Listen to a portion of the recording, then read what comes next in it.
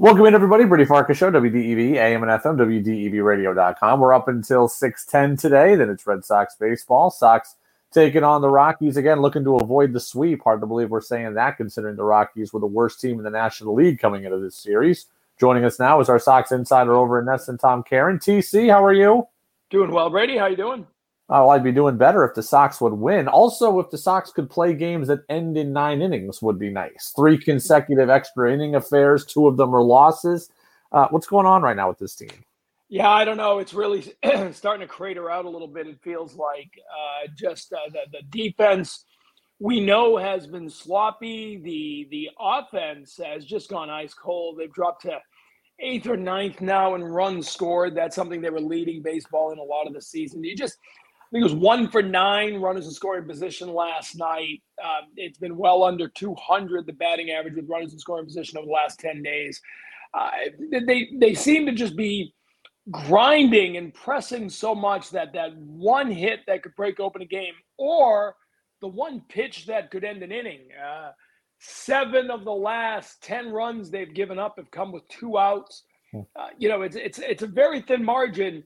But when you're stressing and you're pressing and you're trying to do everything, as Kevin Millar jokes, trying to hit a 5-run home run every time you're at the plate, it just all falls apart. And right now, you're 2 games under 500. The worst you've been all season is 3 games. I was looking back at this date last year, you were 4 games over 500. So this team right now is worse than last year's team, and we know how that worked out. The team, Alex Cora yesterday said they're making some adjustments to the lineup defensively. We saw that yesterday. Turner playing first, Casas at DH. Kike's not going to play shortstop. Kike has a spot on this roster right now. I perfectly see that. But with the glut of outfielders that are there, with Yu Chang coming back soon, and Arroyo at second, and Story eventually, does Kike maintain his roster spot on this team through the trade deadline? That's a great question, and he'd be a really valuable guy for a contender because he plays multiple position.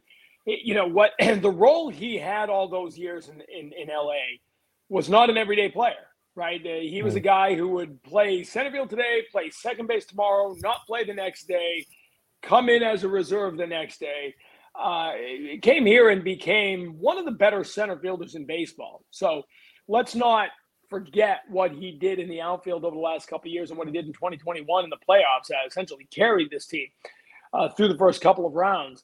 The experiment has failed at shortstop. We know that. 14 errors, 13 throwing errors, but the 14 is the most of anybody at any position in baseball. And now there's no room to put him back in the outfield. You've got Duvall back. You've got Duran getting his opportunity, Yoshida and Verdugo. Eventually, Trevor Story is going to be back, maybe Yu Chang before that, so there's even less room in the infield. It's hard to imagine Alex Cora trading one of his favorite players or giving the thumbs up to trading one of his favorite players, but if he's not going to play, last night, we understand why he wasn't starting because of the defense, but he stayed on the bench, the bases loaded, and Reyes getting an opportunity. He didn't get that chance. And so I don't know what the future. I think he's probably going to be in there again with a lefty today. So for all the talk, it'll probably be a short. But it's not going to happen much. And Enrique Hernandez has value to somebody, certainly more value than sitting on the bench in an extra innings loss. All the talk, I read things constantly about what's wrong with Rafael Devers. What's wrong with Rafael Devers? And Devers is in a funk. And some of that was true. But, for all that, Devers has, 4 homers in his last 4 games or whatever. Had a 2-home-run game last night. Almost had another one the night before that was robbed by Nolan Jones in right field. Where are you at with Devers right now? Well, I do think sometimes he may be trying to press a little much. I mean, it's still the second highest OPS on the team. He's got an 811 OPS. The batting average is down, and he's always been a guy who can hit for average. Guys were talking about it last night. If he goes on a little 2 or 3 week tear, he probably gets his batting average back up to 270, 280, and then we're not having this conversation at all. But, has he tried at times to maybe play up to the contract? Has he tried at times to maybe do too much while the rest of the lineup is struggling? I think maybe. I think that makes sense. He's always been a guy who said, "Oh, I'm not a leader. I'm not I'm just a good player and I do my thing and leave the leadership stuff to others." And that's part of the reason Justin Turner is here, and it's part of the reason that Kenley Jansen is here, who's a leader, even though he's a pitcher. Rafael Devers is a guy you got to leave alone and let him do his thing, and I think he'll do it very well. The power's there. You said last night a pair of 2-run home runs, and he should have had one to win the game in the ninth inning the night before that. I just wonder sometimes it's really hard to ever analyze Rafael Devers when he's going. Remember last year at one point, I think he had swung and missed at like 23 or 24 consecutive fastballs. Yep. It was a big story. They just kept throwing fastballs, couldn't hit him. And then he went on a tear.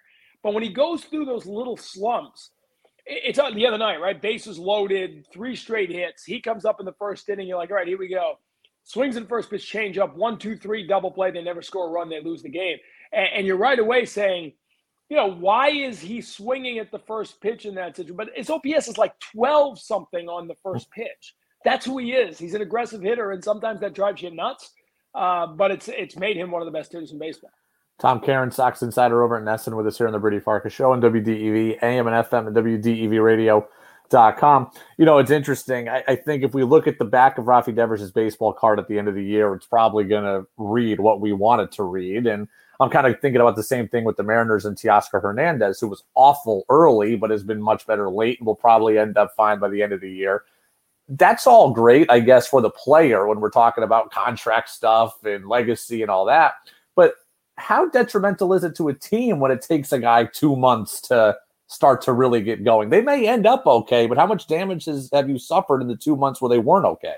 Yeah, I mean, that's, it all depends what is happening and what the guys around him are doing. One thing that the Red Sox did at the beginning of this year is there was always someone stepping up, right? Yeah. You had different guys contributing. Verdugo was hitting walk-off shots. Justin Turner was delivering in clutch situations. The first 9 games of the year, Adam Duvall was scorching hot. Now it feels like if Devers doesn't deliver, the lineup isn't doing anything.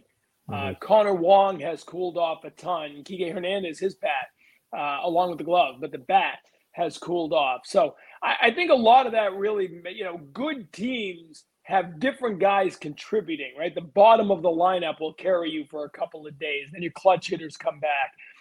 But sometimes it's as simple as you need your best hitter producing every night, and if he's not, you're in trouble.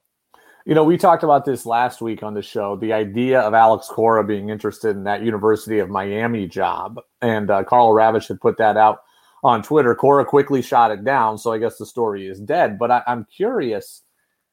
This seems like it would have been the time for Cora to go to the Red Sox with some kind of leverage. Like if he's ever wanted something, whether it's more control or stay out of my business or something, this would have been the time to go to the Red Sox with that leverage. Do you think there's anything that Cora wants?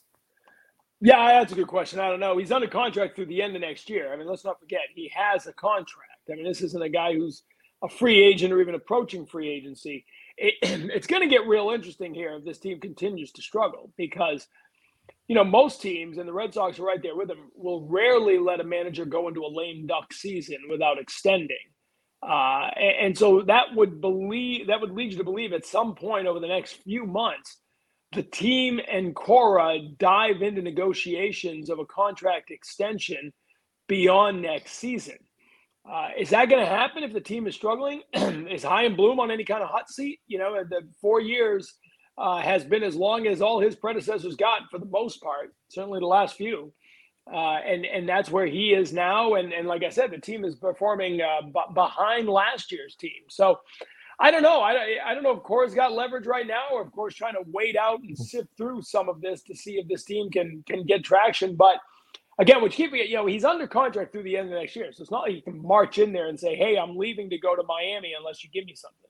A lot of talk last week about the Matt Dermody situation, the social media uproar there. He was designated for assignment. He's still in the organization. The team has said, they'll improve their vetting processes, et cetera. The thing that stuck out to me through all of this was Chaim Bloom telling the media that Matt Dermody apologized and Chaim Bloom was satisfied with that. I guess my question is, what did Matt Dermody apologize for? Did he apologize for feeling the way he feels? Or did he just apologize for tweeting what he tweeted? Because I think some people will react differently based on the answer to that question.